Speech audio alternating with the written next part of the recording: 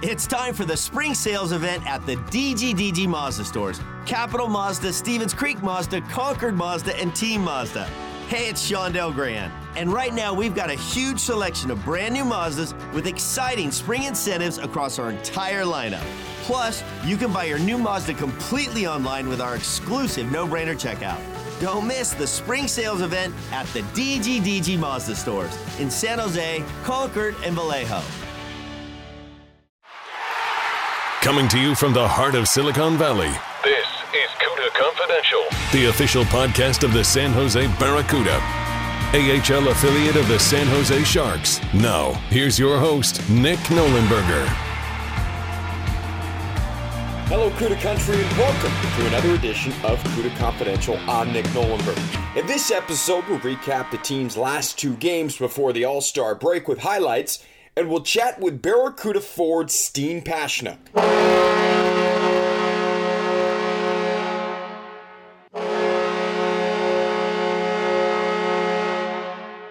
On Wednesday night at the Orleans Arena, the Barracuda opened up the scoring against the Silver Knights with a tally from SoCal native Jake McGrew at the .410 mark. Back in the day with Portland as it's played up ice, and here comes Jake McGrew, another former Western Leaguer. He'll carry down the wing, fakes the shot, works in, his shot, he scores! Short side, top shelf, Thompson trying to hold it out, but it ends up trickling past him, and the Barracuda draw first blood. And the time of the goal at the .410 mark. But late in the first period, Peter Dilibatore was able to fire one through traffic from the left point to tie it up at 1-1. 3 minutes remaining in the first period. It's a 1-0 lead for the Barracuda. Silver Knights steer it into the corner. Shots are 8-7 in favor of Henderson. There's a shot from the point and they score. Dilibatore through some traffic, and the Silver Knights have tied it up. Then at 4:14 of the second period, fellow SoCal native Evan Weinger would give the Barracuda a 2-1 lead. He's run off the disc. Chmelevski in the corner boards. Centers in front. Weinger! He scores! What a feed there by Chmelevski in the corner, and he finds Weinger, who works around Logan Thompson and puts it in. But with just 1 second remaining in the second period, Paul Cotter would snap one past Alexei Melnichuk to level the score at 2-2. 8 seconds remaining in the second. Barracuda a little bit on their heels in the tail end of this period. Now Cotter off the bench. His shot scores. It comes with 0.9 seconds remaining in the period, and Barracuda completely hemmed in their own end. They were feeling the pressure. In the third period, the Barracuda, for the third time in the game, would take a 1-goal lead, as John Leonard would light the lamp on the power play just 54 seconds into the third. Ben Jones, who took the face-off draw, and it was won by the Silver Knights, so Ryan Merkley will carry it up and out of his own end. He'll drop for Chmelevski. Left wing side, John Leonard. Hands off for Weatherby. Back Leonard works down the wing. He scores! He sneaks one through the 5-hole. Logan Thompson and the Barracuda on their fifth power play finally get one through. And John Leonard's got another goal. He's up to 10 on the year. But at 5:20, Pavel Dorofeev would tie it up at 3-3. Hallway in there for the Barracuda. It sprung up high to the point. Lecision, little give and go, quick shot, rebounds loose, they score. Then Cotter would score again at 7:57 to give the Silver Knights their first lead at 4-3. Power play is over, so the Barracuda come up empty on their sixth opportunity. Now a short and a chance, and Paul Cotter scores again.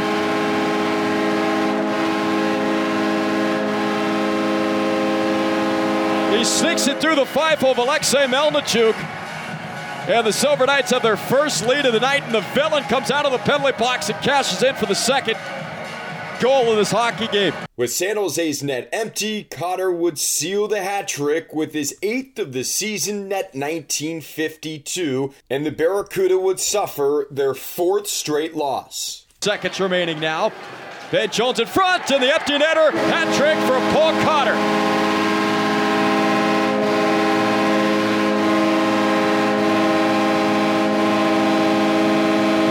the Silver Knights are going to win this hockey game and come from behind fashion. The following night, the two teams would run it back for Game 2 of the two-game set. Just like Wednesday, the Barracuda would score first. At 4:54, Jaden Holmgawaks would cash in for his 11th of the year to get things started. 9 seconds remaining on 4-on-4 play, and then the Cooter onto the power play. Holmgawaks works in, he shoots, he scores!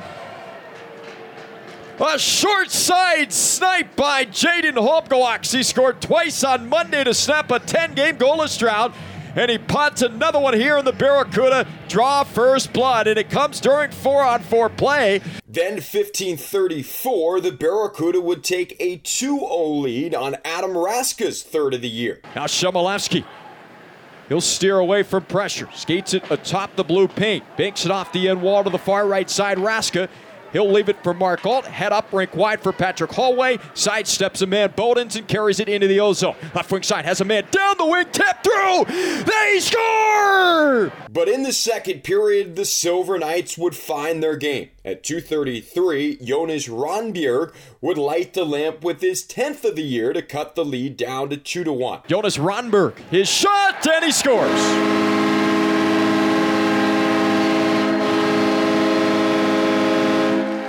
I don't know if that puck changed direction or what.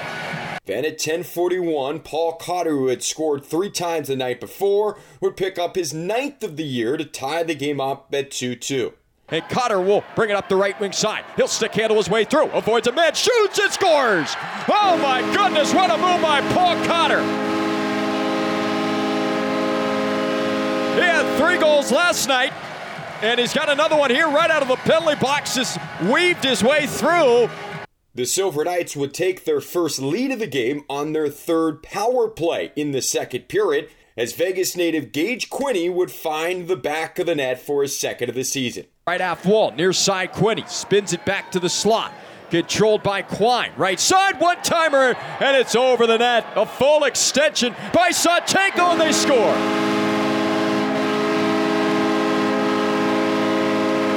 Gage Quinney from a sharp angle. With Sawchenko well out of position, he had to come over desperately on a one-timer off the right flank, and the puck ends up on the stick of Quinney, and Quinney just funnels it towards the 4x6. Then in the third period, Jake Lecision would score his 11th of the year to give the Silver Knights a 4-2 lead. Then at 14:57 of the third period, Quinney would again find the twine, this time on a 2-on-1 for his third of the year. At 17:12, Ben Jones would score an empty net goal before Sasha Chmelevski would finally stop the bleeding with just 7 seconds remaining in regulation. The Barracuda would fall in the second game of back-to-back against the Silver Knights by a final score of 6-3. The team has now dropped 5 in a row. The Barracuda will play just 7 games in the month of February and 14 in March. They'll wrap up their 4-game road trip after the All-Star break on Friday night at the Pechanga Arena against the San Diego Gulls. When we come back, we'll be joined by Barracuda forward Steen Pasichnuk. This is Cuda Confidential. Hey Sharks fans, are you planning to move in the near future? Look no further than S&M Moving Systems. S&M Moving has been a family-owned business for 4 generations. Whether it is a residential move or commercial move for your business, S&M Moving can manage all the logistics and planning for local, long-distance, even international moves. We are proud to be the preferred moving company of the San Jose Sharks. To request a quote for your next move, go to smmoving.com. S&M Moving Systems. Quality in every move we make. Now, back to the action. Barracuda hockey continues now. Welcome back. We're pleased to be joined by Barracuda forward Steen Pasichnuk. Steiner, first of all, thanks for the time. How are things going? Pretty good. Noli can't complain. Happy to be back in San Jose. Well, how was your All-Star break? I don't want this interview to be dated, but I know the All-Star break was welcomed by many, given the fact that we had an opportunity to get a few days off, and you went back to Arizona, where you spend now your off seasons back in the Phoenix area. So how was it getting away from the game for a little bit, kind of recharging the batteries? All-Star break was great. As our team, we haven't been great as of late, so I think it was much needed for everyone just to kind of reset. My trip was great, went back and just spent some time with my girlfriend in Scottsdale. Love that place. Always happy to be there. And then there was about 8 or 9 of the guys who made the trip out to Scottsdale too. So met up with them. It was just great. Honestly, really relaxing, really good to recharge a battery. I'm sure. I mean, this is going to be kind of a march down the final stretch of the season. We're past that halfway point of the year, and it's a war of attrition. I feel like when you get to that second half, especially when the team's struggling. And that's kind of been the case, especially as of late. That being said, there's still a lot of games to kind of make up and get right back into the conversation. Just a couple of weeks ago, you had your parents in town. Michael and Kathy came and visited, both yourself and Brinson in San Jose. So being able to play in front of them now as a pro, I don't know if they were able to see you at all playing in Orlando, and I'm sure they came and visited when you're at ASU. But was that the first chance for them to see you play a pro game? Yeah, first pro game. It's the first time they've came down in a while. When we were at ASU, they used to come down probably like once a month, once every 2 months. But then COVID hit and they weren't really able to come down that much. So first time, like 2 years, they've seen me play. So that was really nice for them that they were able to come out, happy that they got here safe, got home safe. And it was nice to have them around the hockey world again. I know my dad lives in Arizona. And I remember going to Coyotes games as a kid. And if they played a Canadian team, the building was more than, I would say, 85%, whatever team that was, whether it was Edmonton or Vancouver or Calgary, whoever was playing, it seemed like it was mostly Canadian fans. And that's due in large part to the fact that a lot of them are snowbirds. I don't know if your parents have become snowbirds, but do they certainly enjoy coming to Arizona, visiting the kids when you guys are at Arizona State? And is that a place that they'll continue to visit in the future? Yeah, they love it there. I mean, they would live down there if they could, but that's where me and Brinson kind of call home now. That's where we reside. So we told them they're not allowed to move to Arizona, just to, keep the personal space a little bit. They're more than welcome to come visit anytime they want. But yeah, what you said about the Phoenix games, we, when I was in college, actually, our whole team went to a game as a team event, and they put the Jumbotron on us, and they were actually playing the Oilers. And underneath my ASU shirt, I lifted up my shirt and there was an Oilers shirt, and the place kind of cheered and went nuts a little bit, but then I ended up getting in trouble for it later from my coach. I guess we weren't allowed to do that. We had to cheer for the Coyotes. That's great. I've seen a video, and I think Spit and Chicklets talked about it a little bit. AJ Brzezinski came to a Coyotes game once, and he was wearing, it was like a White Sox or Chicago Blackhawks shirt under his jersey. He was trying to support a team he used to play for, and Keith Handel sprayed him with a water bottle when he made his way off of the ice. So I'm sure some of the Yotes were not totally pleased with that, but that's great. You got to stick with your allegiance, right? You grew up an Edmonton Oilers fan. You grew up just outside of Edmonton. You can't change now, right? It's ingrained. Yeah, exactly. Those bloodlines run deep, Yeah, it wouldn't be genuine if you were to change allegiances now. I want to ask a little bit, and we've talked about this when we've spoken in the past, but I want to go back to kind of where it all began. You're from Bonnyville, Alberta. It's a little bit outside of Edmonton. So if you were going to choose an NHL team, it would certainly be the Oilers, the one that you grew up rooting for. Really small town. I looked it up, and it looks like it's only around 6,000 people is the estimated population. What was it like growing up in Bonnyville, growing up in a family? You've got 4 boys, including yourselves. I'm sure there was lots of basement hockey, but what was life like growing up in Bonnyville, Alberta? Pretty wild. I mean, we a lot of basement hockey. Like you said, we actually put so many holes in our wall in our basement that our parents just decided to take the drywall off, and they just put 2x4s up around the entire wall, so we couldn't put any more holes in it. So that our basement to this day still has 2x4s in it. Just because of that. But I mean, growing up in Bonnyville, Alberta, it's, a lot of outdoor stuff. We did a lot of hunting. We did a lot of fishing growing up. We were all snowboarders. We all got out to the hills as much as we could. A lot of ice fishing in the wintertime as well. And then, besides that, honestly, hockey consumed our time. Any extra free time we had in the summer, we had a lake lot, so we were always spending it at the lake. Just on the lake, fishing, just doing boat stuff. So, I mean, kind of like that. I guess you could say like a typical Minnesota life is what life up there looked like. Again, going back to your childhood, having siblings, having 3 other boys, what was your earliest childhood memory when it comes to lacing up the skates and really playing ice hockey, falling in love with the game? Earliest childhood memory of falling in love with the game. I think I probably would. I mean, I'm sure I fell in love with the game way, way before this, but this is just the only memory I could think of when I was about, probably would have been about 8 or 9 years old at the time. And we were just out on our outdoor rink that our dad made for us every day, just me and my older brother and his friend. And I think it was a perfect day for it. We must have spent 4 or 5 hours out there on the outdoor rink. And I just remember coming in, wanting to get back out there, just being in love with the game kind of thing. You know what I mean? So I think that was the first memory that I had of actually falling in love with the game. So how was the setup with your ODR? We hear, different stories of how people were able to do it, whether it's a little pond or they put 2x4s up and built boards and built a rink there. How was your setup? So we evolved over the years. The first rinks we got when we were only like 4 years old, and my dad just made them in our backyard, in our small backyard in town. Was just like, I think it was probably like a $70 set from Canadian Tire or something, just a plastic wrap, and you put some water in it and then take the plastic wrap off. And then we upgraded to, we just got a little bit bigger. I think we got 2 of them, put them side by side, and then we moved houses. And then that's when we started kind of building rinks.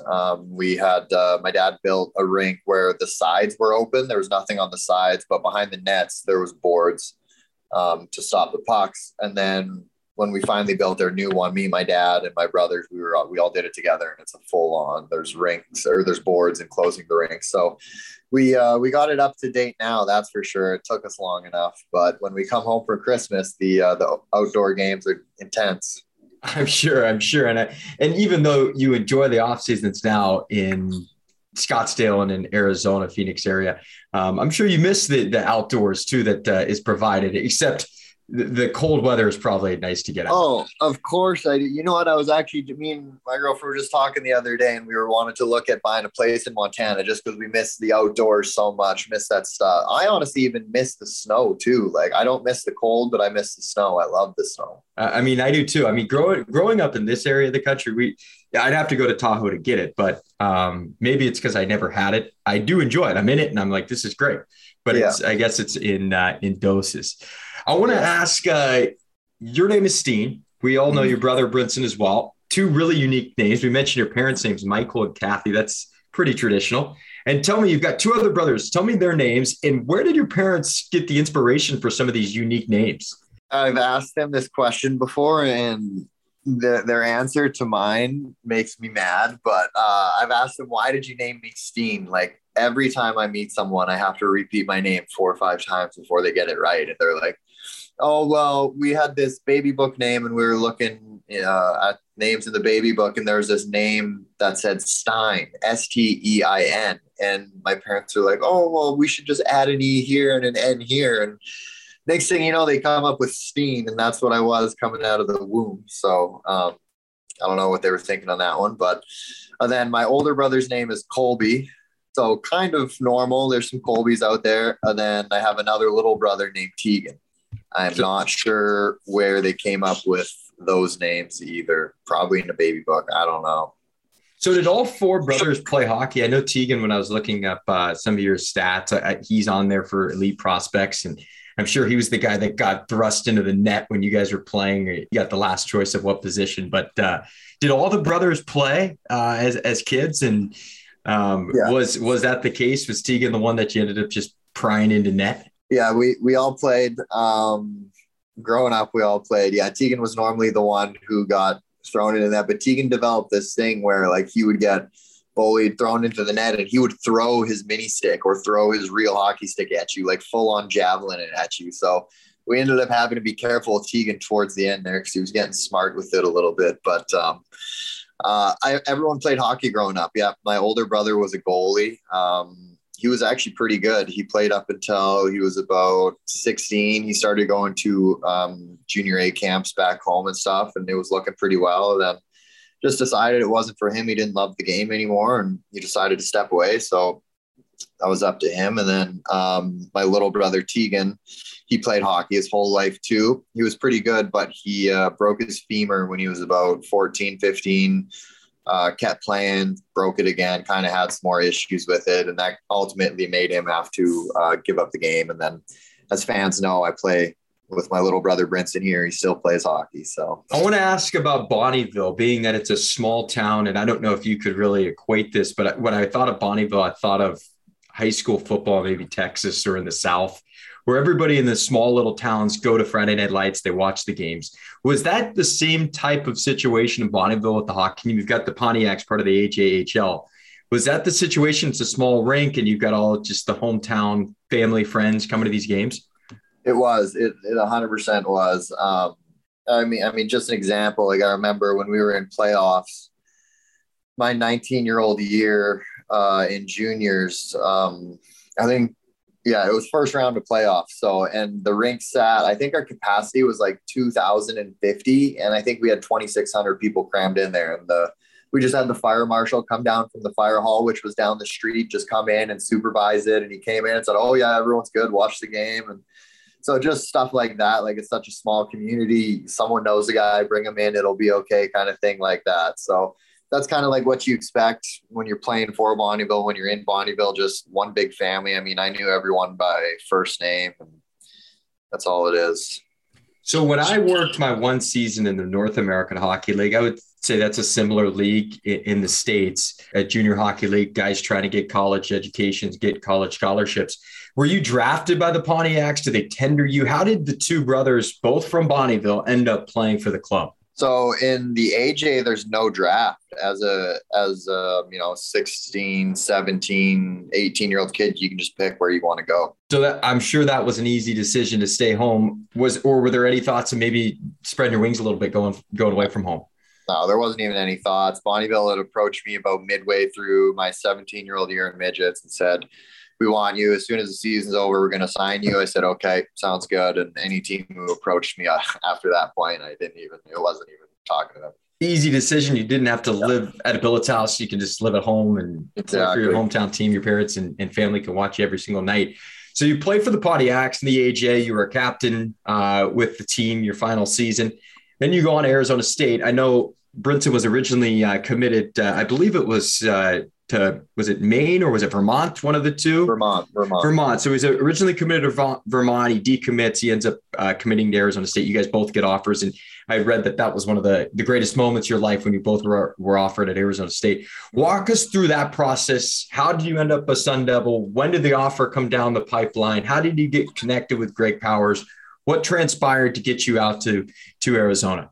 So like you said, Brinson was committed to Vermont. I was in my 20-year-old year of juniors, so my last year of juniors.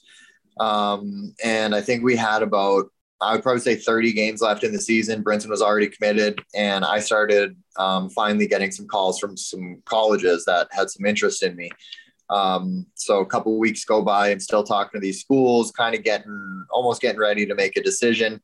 And Brinson realizes that we could play together, and I realized that we could play together. And so Brinson decided to decommit from Vermont. And then after that, we just kind of took a step back, and we were going to wait to see what schools, like both of us, see what schools were willing to, take in both of us. So there was about 10 games left in the season, and we were pretty much almost ready to commit to this one school. And I remember walking into the rink for a morning skate before a game, and I got a call on my phone. It said Scottsdale, Arizona. And I was like, what? So I walked out to the dressing room, took the call, and it said, "Hey, Steen, this is Coach Mike Fields from Arizona State." And it just felt like my stomach dropped, like me and Brinson had talked about since we were little kids. Like if Arizona State ever got a Division I hockey team, we would want to go there.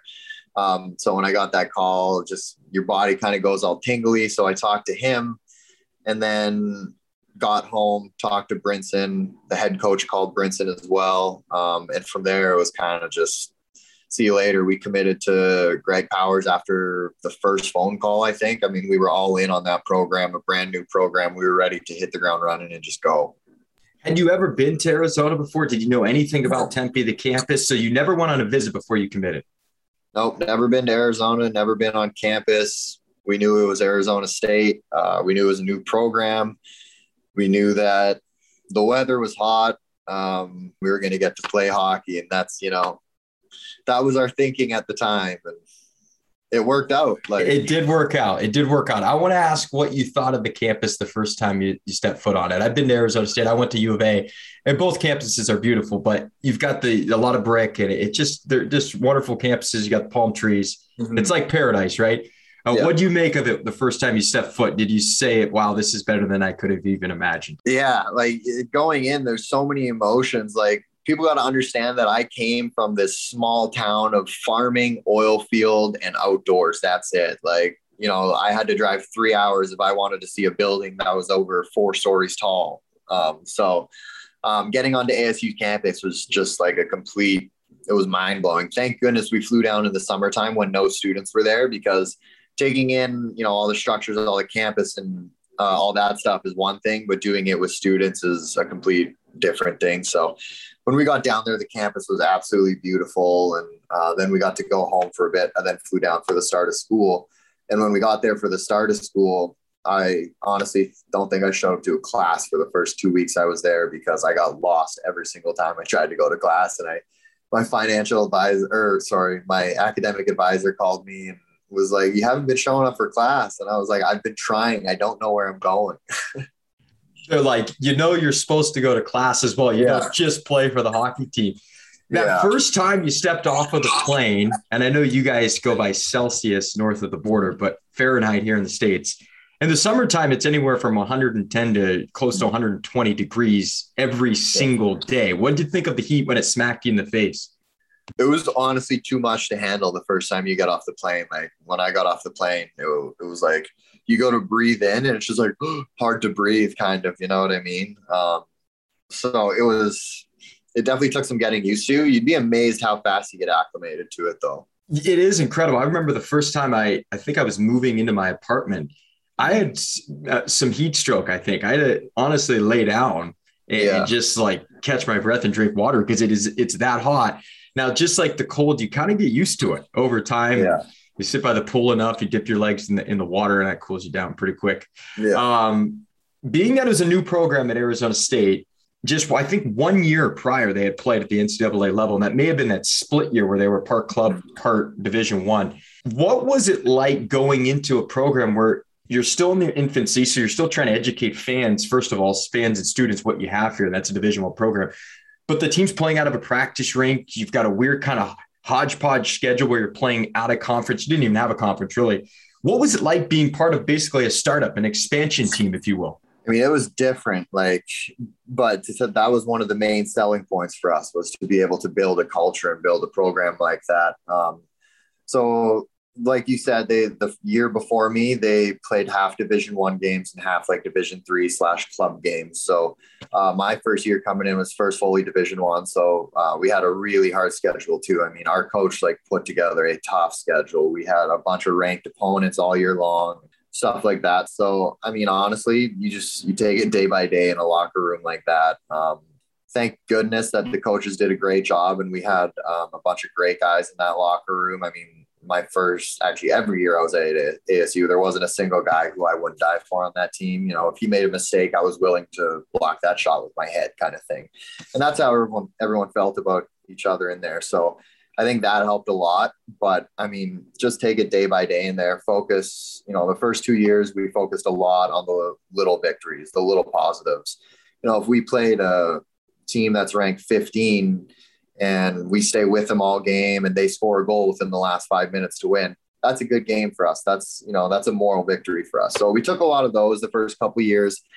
And then as we started to get better, it was kind of like, hey, no more of those victories. Now we need actual wins. And then our junior year was when the class that our coach brought in really took a step and really kind of, went off, and we were able to make the tournament that year. Then we're going to be in the tournament our senior year again, but unfortunately COVID hit. So that's all it was, just taking it day by day, loving what you're doing, going to the rink and loving the guys you're being around. I think that if you can get a group of guys who you love to be around, doesn't matter where you are in an office job or at a rink, you're going to love what you do. So, Steve Pastrnak, we can't thank you enough for hopping on here. It's fun to hear your story, man.